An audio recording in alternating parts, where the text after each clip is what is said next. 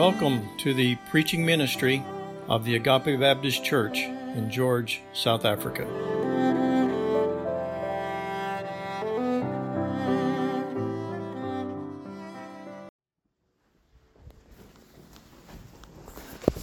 Good morning. Welcome this morning. Good to see each one. Glad you could be in the service today with us to worship the Lord together and to sing His praises. Yeah, that's good. We are in Genesis chapter 30. This morning we're continuing the journey of Jacob and God's working in his life.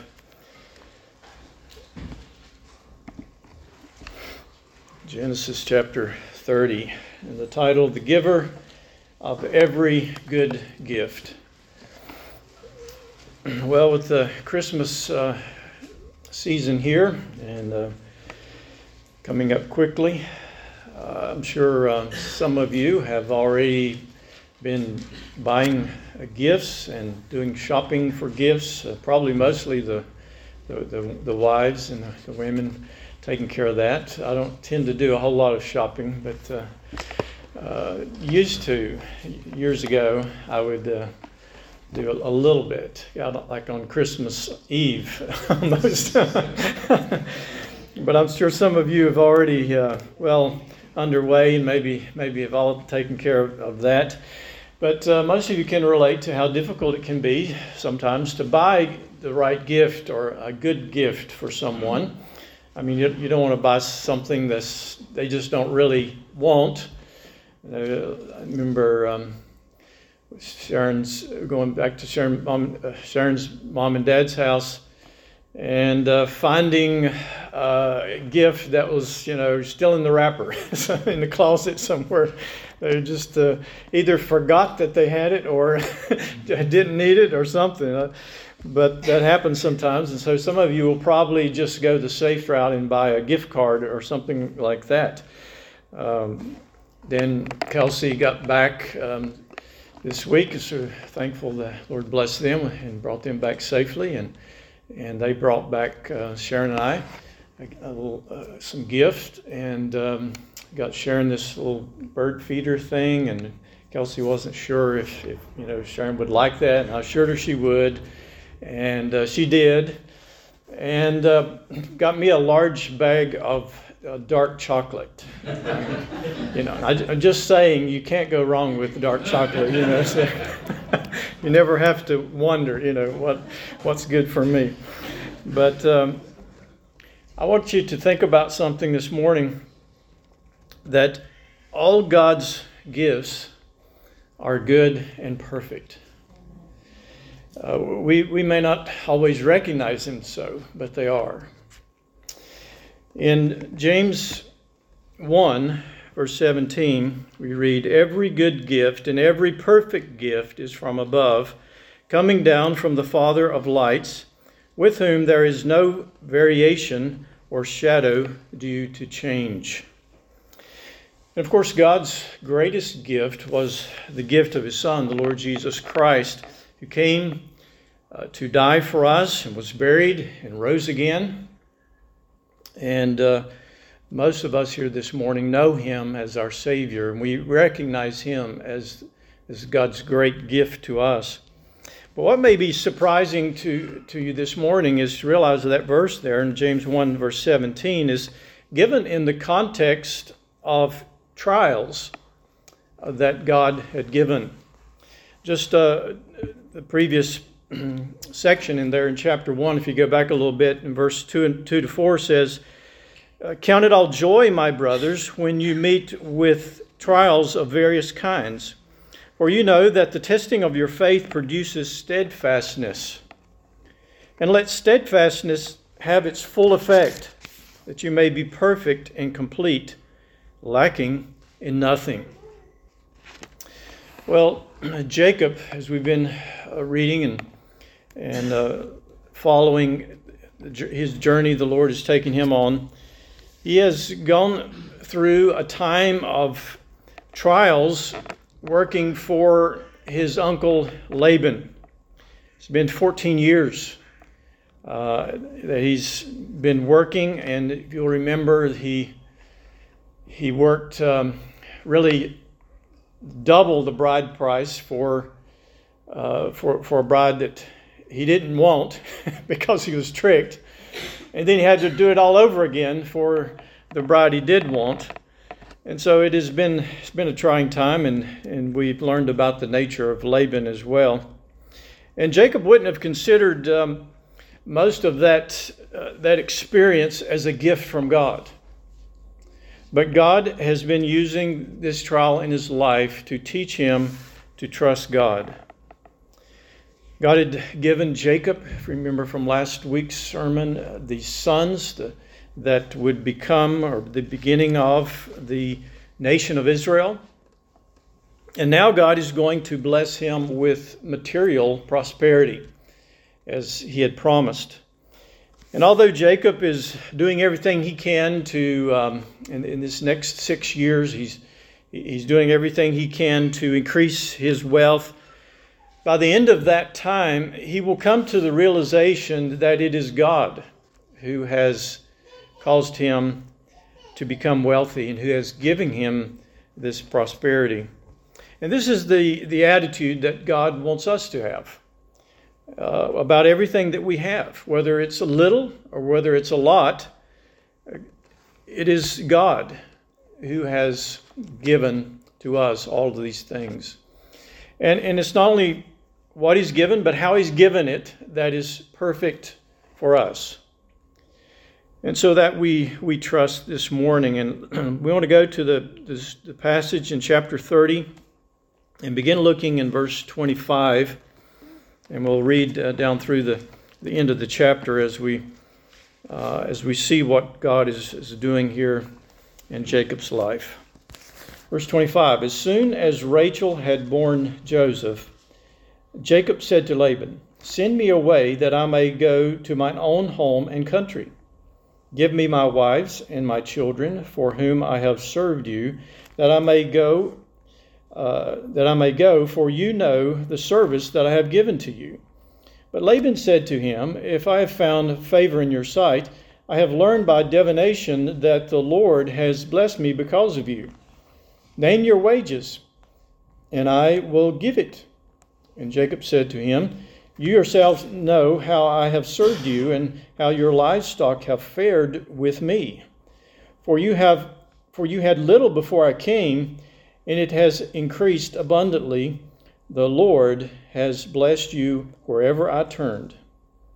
But now, when shall I provide for mine own house, for my own household also? And he said, what shall I give you? And Jacob said, you shall not give me anything if you will do this for me. I will again pasture your flock and keep it. Let me pass through all your flock today. Remove from it every speckled and spotted sheep and every black lamb and spotted and speckled among the goats, and they shall be my wages. So my honesty will answer for me later when you come to look into my wages with you. Every one that is not speckled and spotted among the goats and black among the lambs, if found with me, shall be counted stolen. And Laban said, good, let it be as you have said. But that day Laban removed the male goats that were striped and spotted, and all the female goats that were speckled and spotted, and every one that had white on it, and every lamb that was black, and put them in charge of his sons. And he set a distance of 3 days' journey between himself and Jacob pastured the rest of Laban's flock. Then Jacob took fresh sticks of poplar and almonds and plane trees, and peeled white streaks in them, exposing the white of the sticks. And he set the sticks that he had peeled in front of the flock in the troughs, that is, the watering places, where the flocks came to drink. And since they bred when they came to drink, the flocks bred in front of the sticks, and so the flocks brought forth striped, speckled, and spotted. And Jacob separated the lambs, and set the faces of the flock towards the striped and all the black in the flock of Laban. Excuse me. And he put his own drove apart and did not put them with Laban's flock. And whenever the stronger of the flock were breeding, Jacob would lay the sticks in the troughs before the eyes of the flock, that they might breed among the sticks. But for the feebler of the flock, he would not lay them there. So the feebler would be Laban's, and the stronger Jacob's. Thus the man increased greatly, and had large flocks, female servants, and male servants, and camels and donkeys. Let's go to the Lord in prayer. Father, we look at this passage and we wonder, how does this really apply to me? How does this affect my life? And I pray, Father, that we would see today the principle that you have for us here. You would help us to make the connection to our own life, our own situation, that we might learn to trust you. We might learn, Father, that our life is in your hands, and we commit to you this time. In Jesus' name, amen. Well, Jacob had paid off his debt to Laban, and he's ready to go home. But Laban really doesn't want him to leave, because he knows that he has prospered because of Jacob. And we read there Jacob's words to him in verse 30, where he says, "For you had little before I came, and it has increased abundantly, and the Lord has blessed you wherever I turned. But now, when shall I provide for my own household also?" And so he recognizes this promise is true, that God said that he would bless those who bless him, speaking to Abraham and the covenant that had been given and that he had become heir of. And God had repeated this promise to him. You remember those many years before in the dream. And so God is blessing Laban because of Jacob. But God's not quite ready for Jacob to leave yet. He's going to use this circumstance of Jacob working for this ungodly Laban for another 6 years.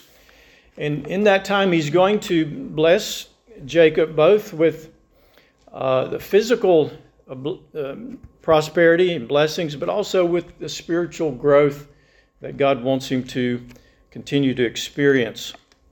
And so in this text, we see Jacob's plan and Laban's deception. And if you've been with us in this series, you'll know that there's a play on Jacob's name, which means the heel grabber. In other words, he will also earn this reputation of being a deceiver, somebody who is looking out for their own interest, in other words. And Laban is even more so than Jacob. He's found a master of this kind of deception in Laban. And so Jacob here presents a plan to Laban, and it's a fair plan. It's a plan so that knowing the nature of Laban, Jacob can, at the end of this time, be able to clearly say, these belong to me, because they're speckled and spotted, and they have, this discoloration. And evidently, they were the few. They were the exceptions of the flock. Evidently, it was a white flock or solid color, so that these speckled and spotted ones were like an anomaly. They were the minority of the sheep, and so, but he couldn't argue they belonged to him because of their color. And so Jacob has presented this plan, this work like a contract, and Laban is quick to accept it. You can see in the wording there, he doesn't haggle. He just quickly accepts the deal, thinking that it's a good deal for him, because there's very few of those born of that kind. And just to make sure, as soon as they make the deal, he sends his son, go get all the speckled and spotted ones and take them a 3 days journey away and keep them separated from the herd, just to make sure that he doesn't prosper too much with this deal. And so Laban is striking again, so to speak. He's doing his thing. And he, no doubt, is very proud of himself for being so clever to get the best of Jacob again, and that he can continue working for him.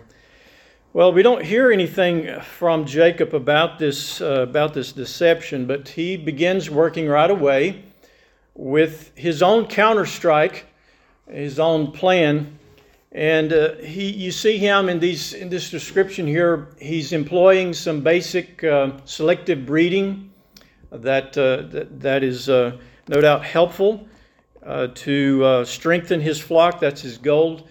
He wants to build up those animals that are speckled and spotted. And you see him also making this effort to increase the conception of his flock by peeling this bark from the branches and putting those in the watering trough. And there's some different speculations about this, but I see this as just Jacob following some, superstitious ideas that were common to the time. It's much like the mandrakes that Leah and Rachel thought would help them bear children. It's kind of like the farmer's version of the old wives' tales, right? We could say it's an old farmer's tales, couldn't we? Now, you've probably never heard of any of those, but anyway, it's very common. It's kind of like the women that were, sitting around talking together about childbirth. And the one woman said, the day my daughter was conceived, I was painting with red paint. And a red fire engine came by, and I spilled the red paint all over the place. And sure enough, when my daughter was born, she had red hair. Well, there's one of the women in the group said, that's ridiculous. Said, my mother told me that the day I was conceived, she dropped a whole stack of vinyl records and they broke. And when I was born, and it didn't affect me.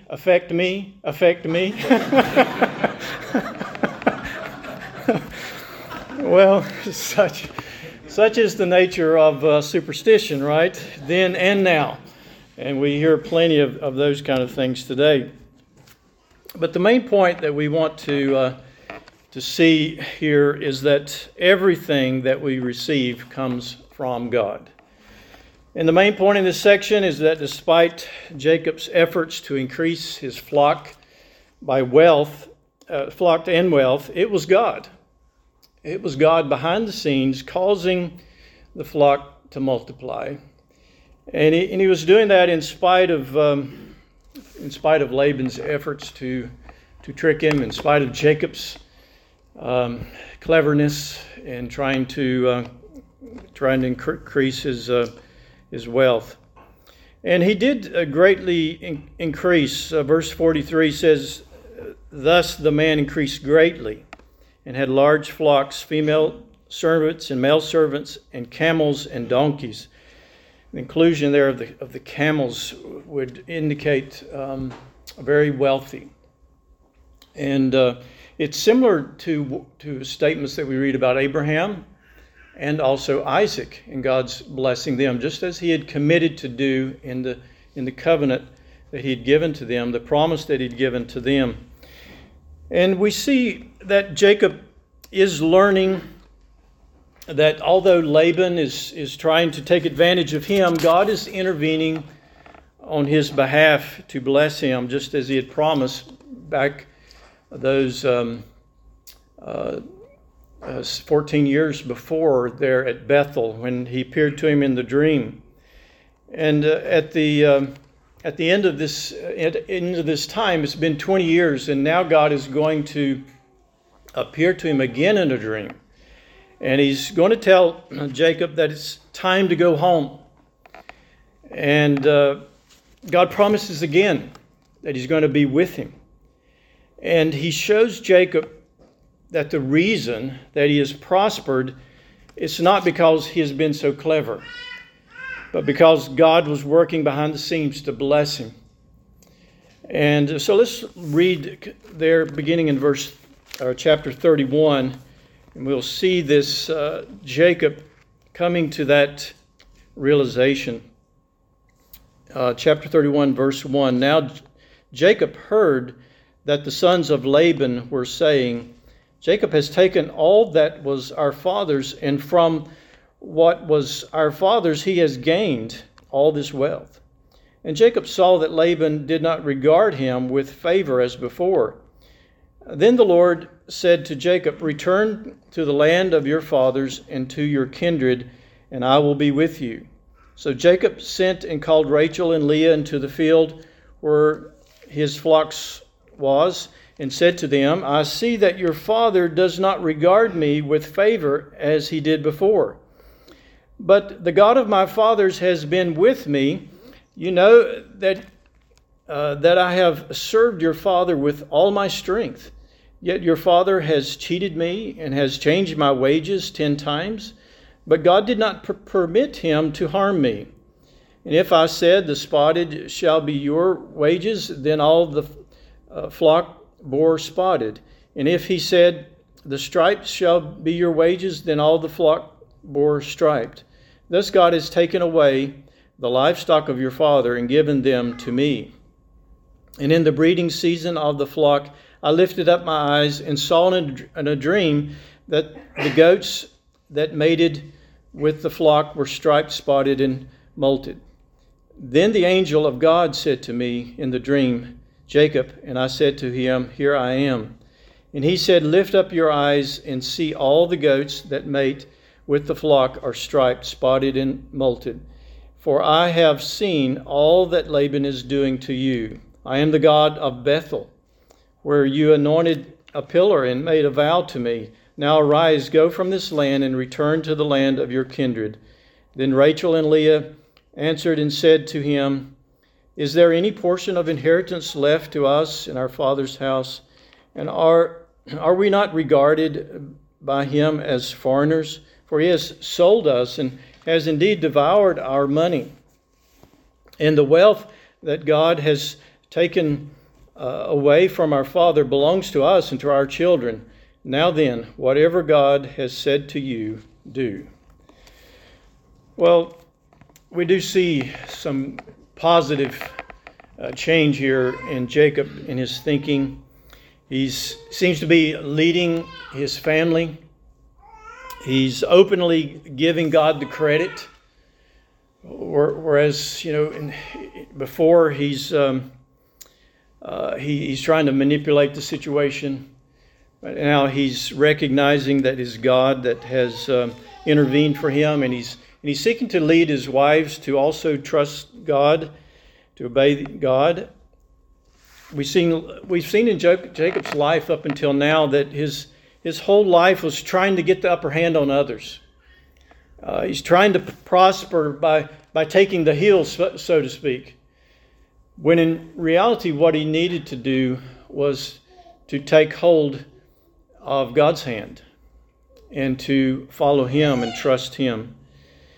And that is what God would have us do, is to look to him in faith, turn to him believing, and trust him, take hold of his hand. There's many cases, many circumstances that happen in our lives where we try to take hold of the circumstance. And it is right that we put our hand to labor and to do what we can do and to work. But at the same time, we must be trusting God in that process and to ask God for his blessing, and so that when he does bless, we can recognize that it's God who has blessed us and not be proud of our own accomplishment, our own wealth, or our own success in whatever we're trying to do, but that we can look to God and know that it's because he is God and he has blessed that we were able to be successful. If you have turned to Christ in faith, believing that he died to pay your sin debt, and that he was buried, and that he rose again on the third day in victory. The Scripture describes you as someone who is in Christ. In other words, you belong to Christ. You have a relationship with Him. That phrase identifies who you are as being in Christ. And as believers, we belong to Christ. And if we belong to Christ, then everything that we have belongs to Christ, right? We mustn't think that, this part we hold on to and this part we give to God. No, it all belongs to God. And we are tasked to be managers, to be custodians of what God has given us. And so we are called to honor Him and to give Him praise with all that we have, with all that we are. Amen? Amen. Thank you, Father, for this truth this morning. I pray that you would bring it home to our lives, whatever our situation is, whatever our circumstance is, Father, that you would help us to acknowledge that and not think that that we are clever, and that because we're clever or because we've worked hard or any of those things that we have what we have.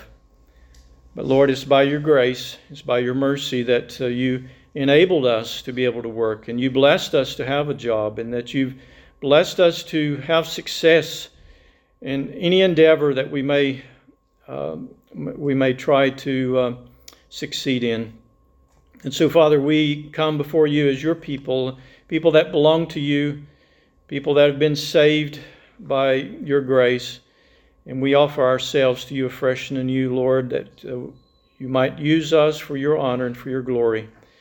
And I pray that our lives might be a demonstration of that principle that we see here in Jacob, that you are there blessing and working in our lives, even through trials and difficulties. You're there gifting us with every good and perfect gift. We thank you in Jesus' name. Amen.